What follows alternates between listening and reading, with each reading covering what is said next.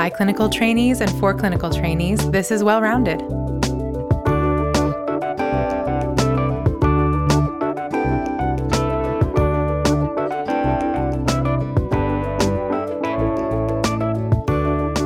Well Rounded is your resource for all things healthcare business, policy, and current events. Your hosts today are Lauren Tronick and Isabel Rosenthal.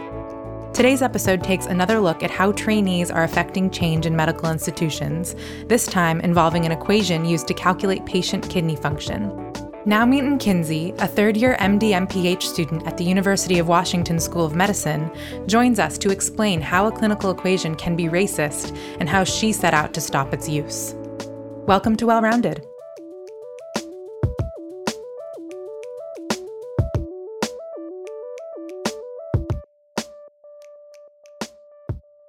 Hi, listeners. This is Lauren and Isabel here with Naomi and Kinsey. Naomi, we're so excited to have you. Thank you so much for being with us. Yeah, thank you for having me. This is very exciting. So, Naomi, why don't you start off by telling us a little bit about yourself? So I'm a third-year MD-MPH student at the University of Washington School of Medicine. I was originally born in Yaoundé, Cameroon, and both of my parents are from the Democratic Republic of Congo. And we immigrated to the United States when I was maybe about kindergarten, first grade age, originally to suburbs of Atlanta and then eventually to Seattle, Washington, where I still am now. And just having kind of that experience of coming to the US as an immigrant, as a young child, and learning a new language, learning a new culture, learning to adapt, but then still keeping my cultural roots and the heritage that I grew up with, I think has really shaped the way I view myself and the way I view medicine as kind of a storytelling art where, it's not just the patient in terms of the XYZ things that are wrong with the organ systems, but as a whole human being, and each person really tells you a different story. So that's kind of what drew me into medicine, is the love of storytelling, but also with the love of science kind of brought together in one piece. Yeah, that's so nice. I feel like both Lauren and I also were probably drawn to medicine for the storytelling aspect. Both of us were absolutely humanities majors. So today we're going to be talking a lot about racism in medicine and specifically how race-based medicine has proliferated in the world of medicine forever. But I wanted to start off by talking about how do you think being a Black medical student has affected your experience throughout medical school? For me, being Black in healthcare has played a huge role in how I see myself and how I interact with patients and how I interact with professors. It almost feels like there's two versions of me. There's like the me with friends, there's me with family, and there's me when I'm around, I guess what you would consider skin folk. So when I'm around other Black people, there's a way that I can act or I can feel comfortable and I know I won't be judged.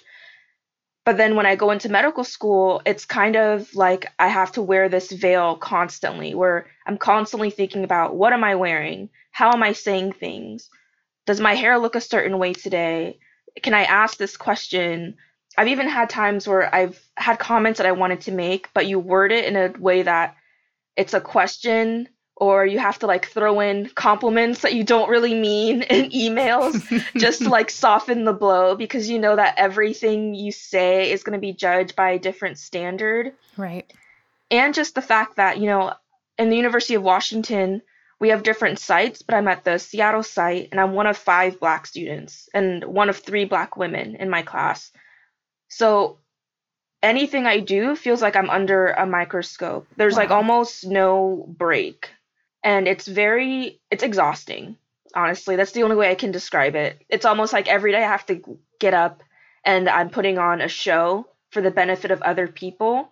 But then while doing that, I feel like you're losing a bit of yourself each and every step of the way. And I don't think people realize how traumatic that can be. Thank you for sharing that with us. And I think that we could do a whole episode about how professionalism in medicine and medical school is weaponized against minorities. And it sounds exhausting. Not only is it exhausting just operating on a daily basis, but also the burden of doing anti-racist work at medical school is probably falling on you as a Black student.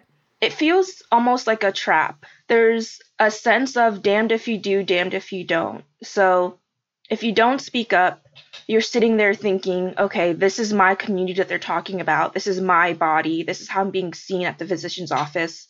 If I don't say anything, everyone around me is going to take this stuff as fact. And then they're going to be the ones that are treating my family and the people that I care about. But then at the same time, there's a sense that if you do speak up, you're called unprofessional, you're disruptive, you're loud. So you can't win. Except when things become successful, like the EGFR situation where now changes are being made, then all of a sudden the schools are lauding you and posting all these articles with your picture featured in it, but without the recognition that while you were doing this work, you were also on the inside being called unprofessional and rude and disruptive. How does that make you feel now when your picture, just like you said, your picture's on the University of Washington website, they are writing pieces about you, and yet they have not only not supported you, but basically, put you down in the past? Yeah, that it's interesting because on one part, if I didn't get the recognition, of course I would be upset, right? Because then it would be acting as if they kind of came up with these changes on their own without student labor.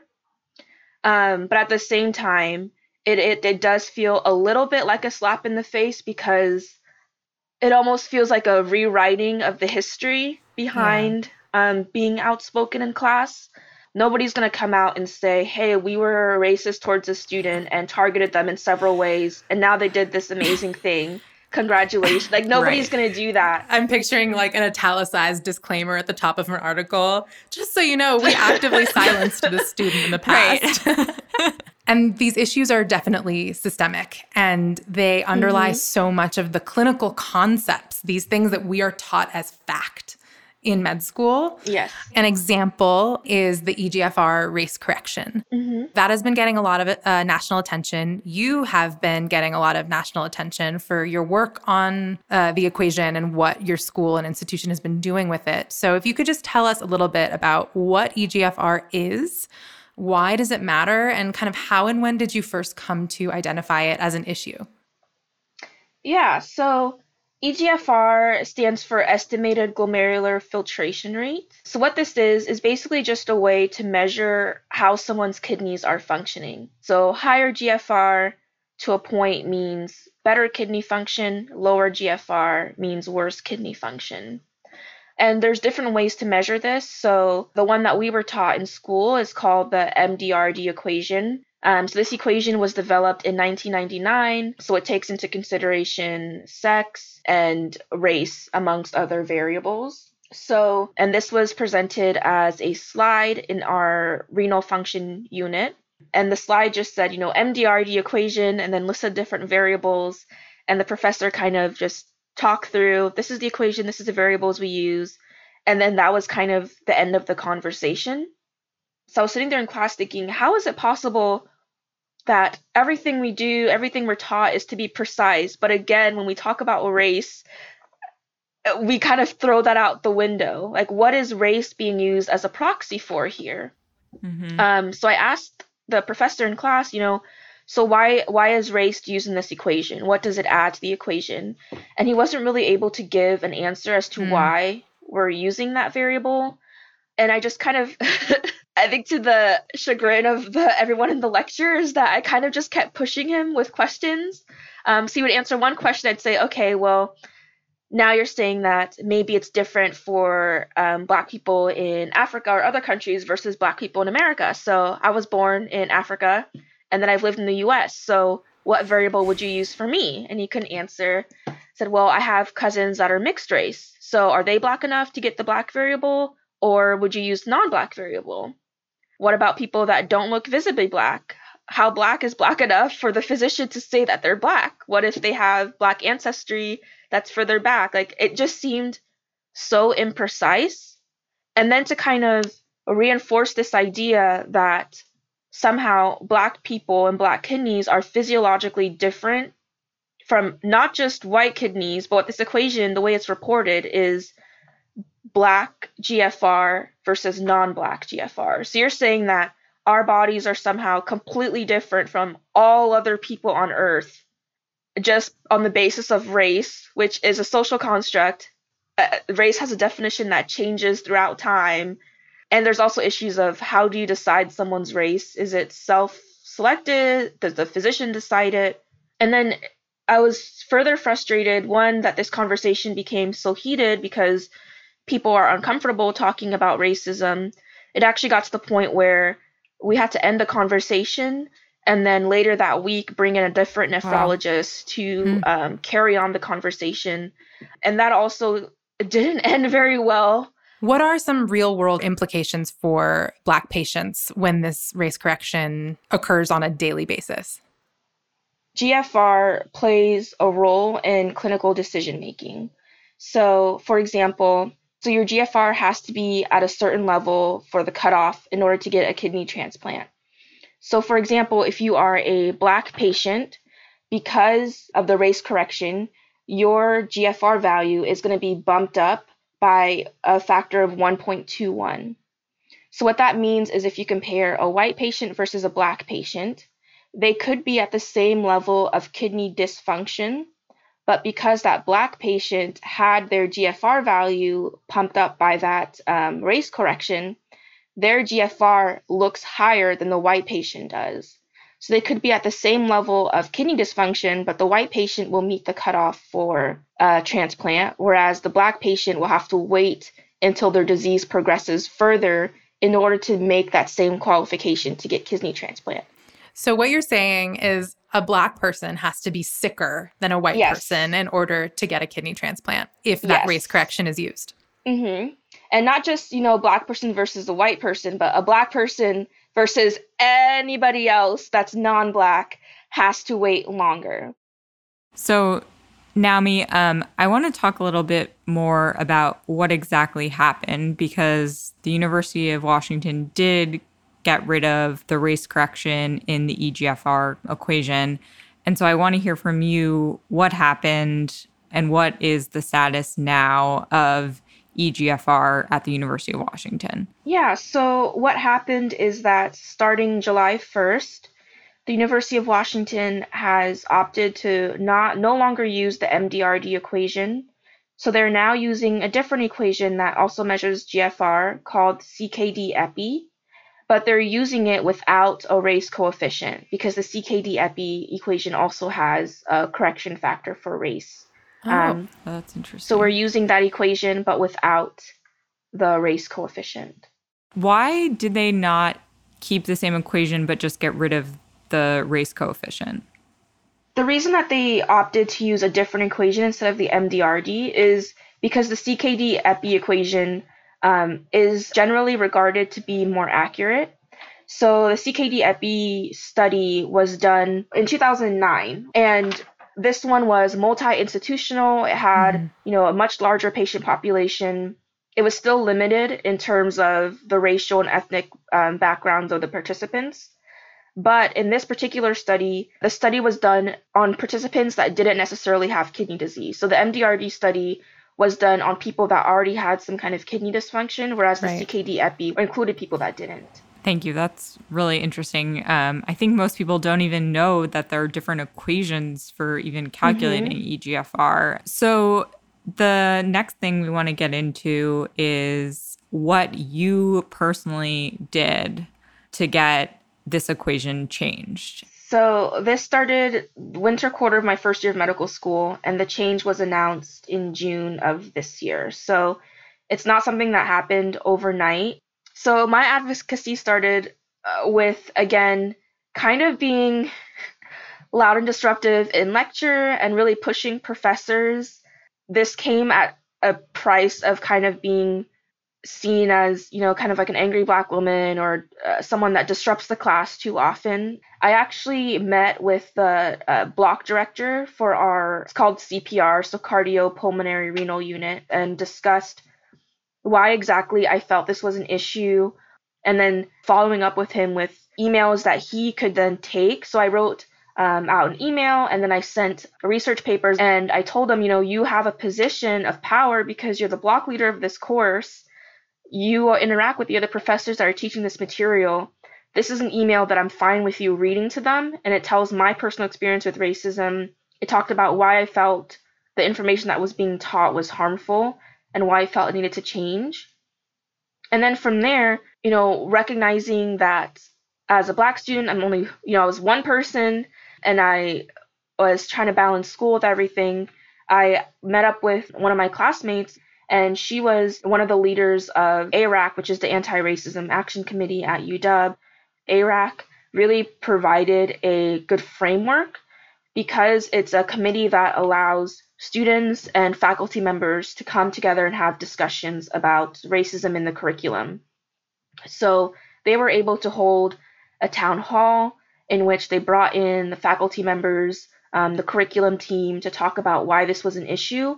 And then from there were discussions that were had with nephrologists at the school, but Dr. Rajneesh Mehrotra, he is the head of nephrology at UW, and he was a huge advocate for student voices, and he played a critical role in bringing up this issue to his faculty and his peers and colleagues. When you have someone that is in a faculty role, in a position of power, and they use that to kind of convince their own peers and encourage them to have a conversation, that kind of helps move things along. So they had their own town hall where the pros and cons of changing the equation was discussed. There were patient stories that were told. I'm told that there was a story that was brought up by a patient that had gotten a transplant, and they mentioned that, they were a white patient that had gotten a kidney transplant from a Black donor. So which race corrector would you use for that person? Is it like, well, they have a Black person's kidney, so now we have to use the race coefficient, or is it because now they're still white? For me, it's like a lack of logic. But they were able to have conversations amongst their peer group, and then from there, laboratory medicine really showed up in that it's one thing to have a discussion about it. It's another thing to actually see if this is a feasible change. And they were able to do a study where they looked at electronic medical records of the UW patient population, and were able to determine that there was no difference in kidney functioning between Black patients and non-Black patients, and that they would be safely able to use the CKD-EPI equation without a race coefficient. And in the memo that was sent out to the school, something that was really touching to me is that they specifically outlined that the use of race is non-precise and not scientific. And they also gave a shout out and said that these changes would not have happened if it weren't for the work of students. So that was just, the whole process of it was fascinating because it kind of showed that, the inner workings of how these changes are made. And it also reinforces that all of this is a team sport, right? Yeah. So like, without the students being outspoken, none of this would have happened. But we're not the ones that actually have the power to make changes. You have to have the faculty that buy in, the clinicians that are willing to reinvestigate and rethink the way that they've been doing things. Students definitely have power to make change, and you just have to find the people that are willing to be allies, and are willing to be allies not just by saying that they're allies, Right. but actually stepping up when it's time to use their power to help others. So it sounds like it started with you, with somebody being outspoken, with students noticing something's wrong. And then there was this framework. And then from there, it was just collaborative. So you had nephrologists, you had other students, you had clinicians. And then at the end of the day, you had evidence to go along and back you up. Congratulations. Thank you. It's an enormous and impressive feat. When I tell you that I was absolutely stunned when we got the email that the change was actually being made. Yeah. So I got the email. I think I actually screamed and was crying because I just couldn't believe that something like this actually made a difference, and that just by being, maybe a bit of a loudmouth, that I actually made a change. And now I'm hearing that the National Kidney Foundation, all these major groups are getting task forces to look into whether race should be used, and other schools are making changes. And It's amazing. I'm shocked and surprised, and also I feel really proud and just overwhelmed. Yeah, it's really amazing. And I have to say, at my own hospital in New York, there is now a large petition that's going around to remove the race correction from EGFR. And it was also started by medical students. Again, students doing labor. Right. That's totally unpaid. And to your point, they're actually paying to do the labor. But I think that your work and the idea, right, that as a medical student that you can create everlasting change is an important one. And so the goal of this podcast is for trainees to hear about other trainees that are doing important work and creating important changes in the staid field of medicine. What advice do you have, or would you give maybe your younger self or other trainees who are looking to engage in meaningful advocacy work within medicine? Yeah, so a few pieces of advice. One is to humble yourself and be willing to listen. You can speak up about your experiences that you've had and your community have had, but be wary about speaking up for other communities and rather be an ally that kind of uplifts other voices and is willing to learn. Another piece of advice that I have is to not be afraid to speak up. You came into medicine and you were chosen to go to medical school for a reason. You have a place. Your voice matters. And in a lot of respects, I think medical student voices, we are kind of fresher in the sense that we're around peers our age that are doing activism work. We're more savvy with social media and are constantly being, bombarded with new information and are integrating that into our everyday life. So as a medical student, you're coming in with these beautiful, fresh eyes, all of these new perspectives. And even if other people don't value them, that doesn't mean that they are inherently non-valuable. You can make a change just by speaking up and recognize that there's power in numbers. So if you get together with other students and form coalitions, there's so much work that can be done.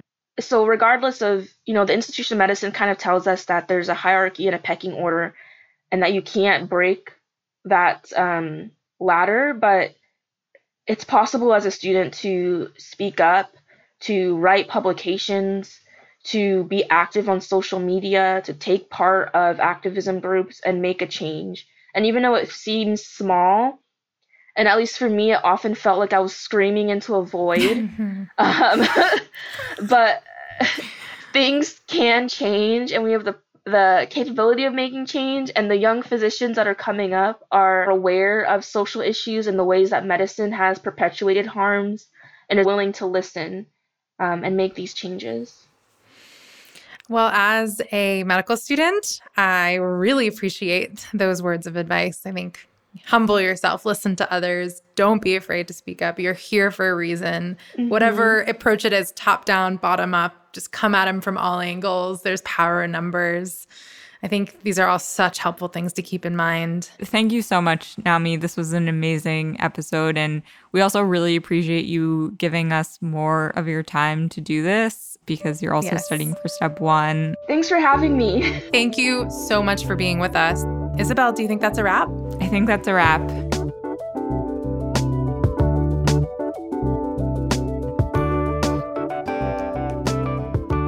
Thanks for listening to another episode of Well-Rounded. Well-Rounded is made by Isabel Rosenthal, Dan Arteaga, and Lauren Tronick. Tommy Bazarian is our sound engineer, and our theme music is by R.O. Shapiro and Micah Motenko. For more information, visit wellroundedmed.com, and please don't forget to like, share, and subscribe.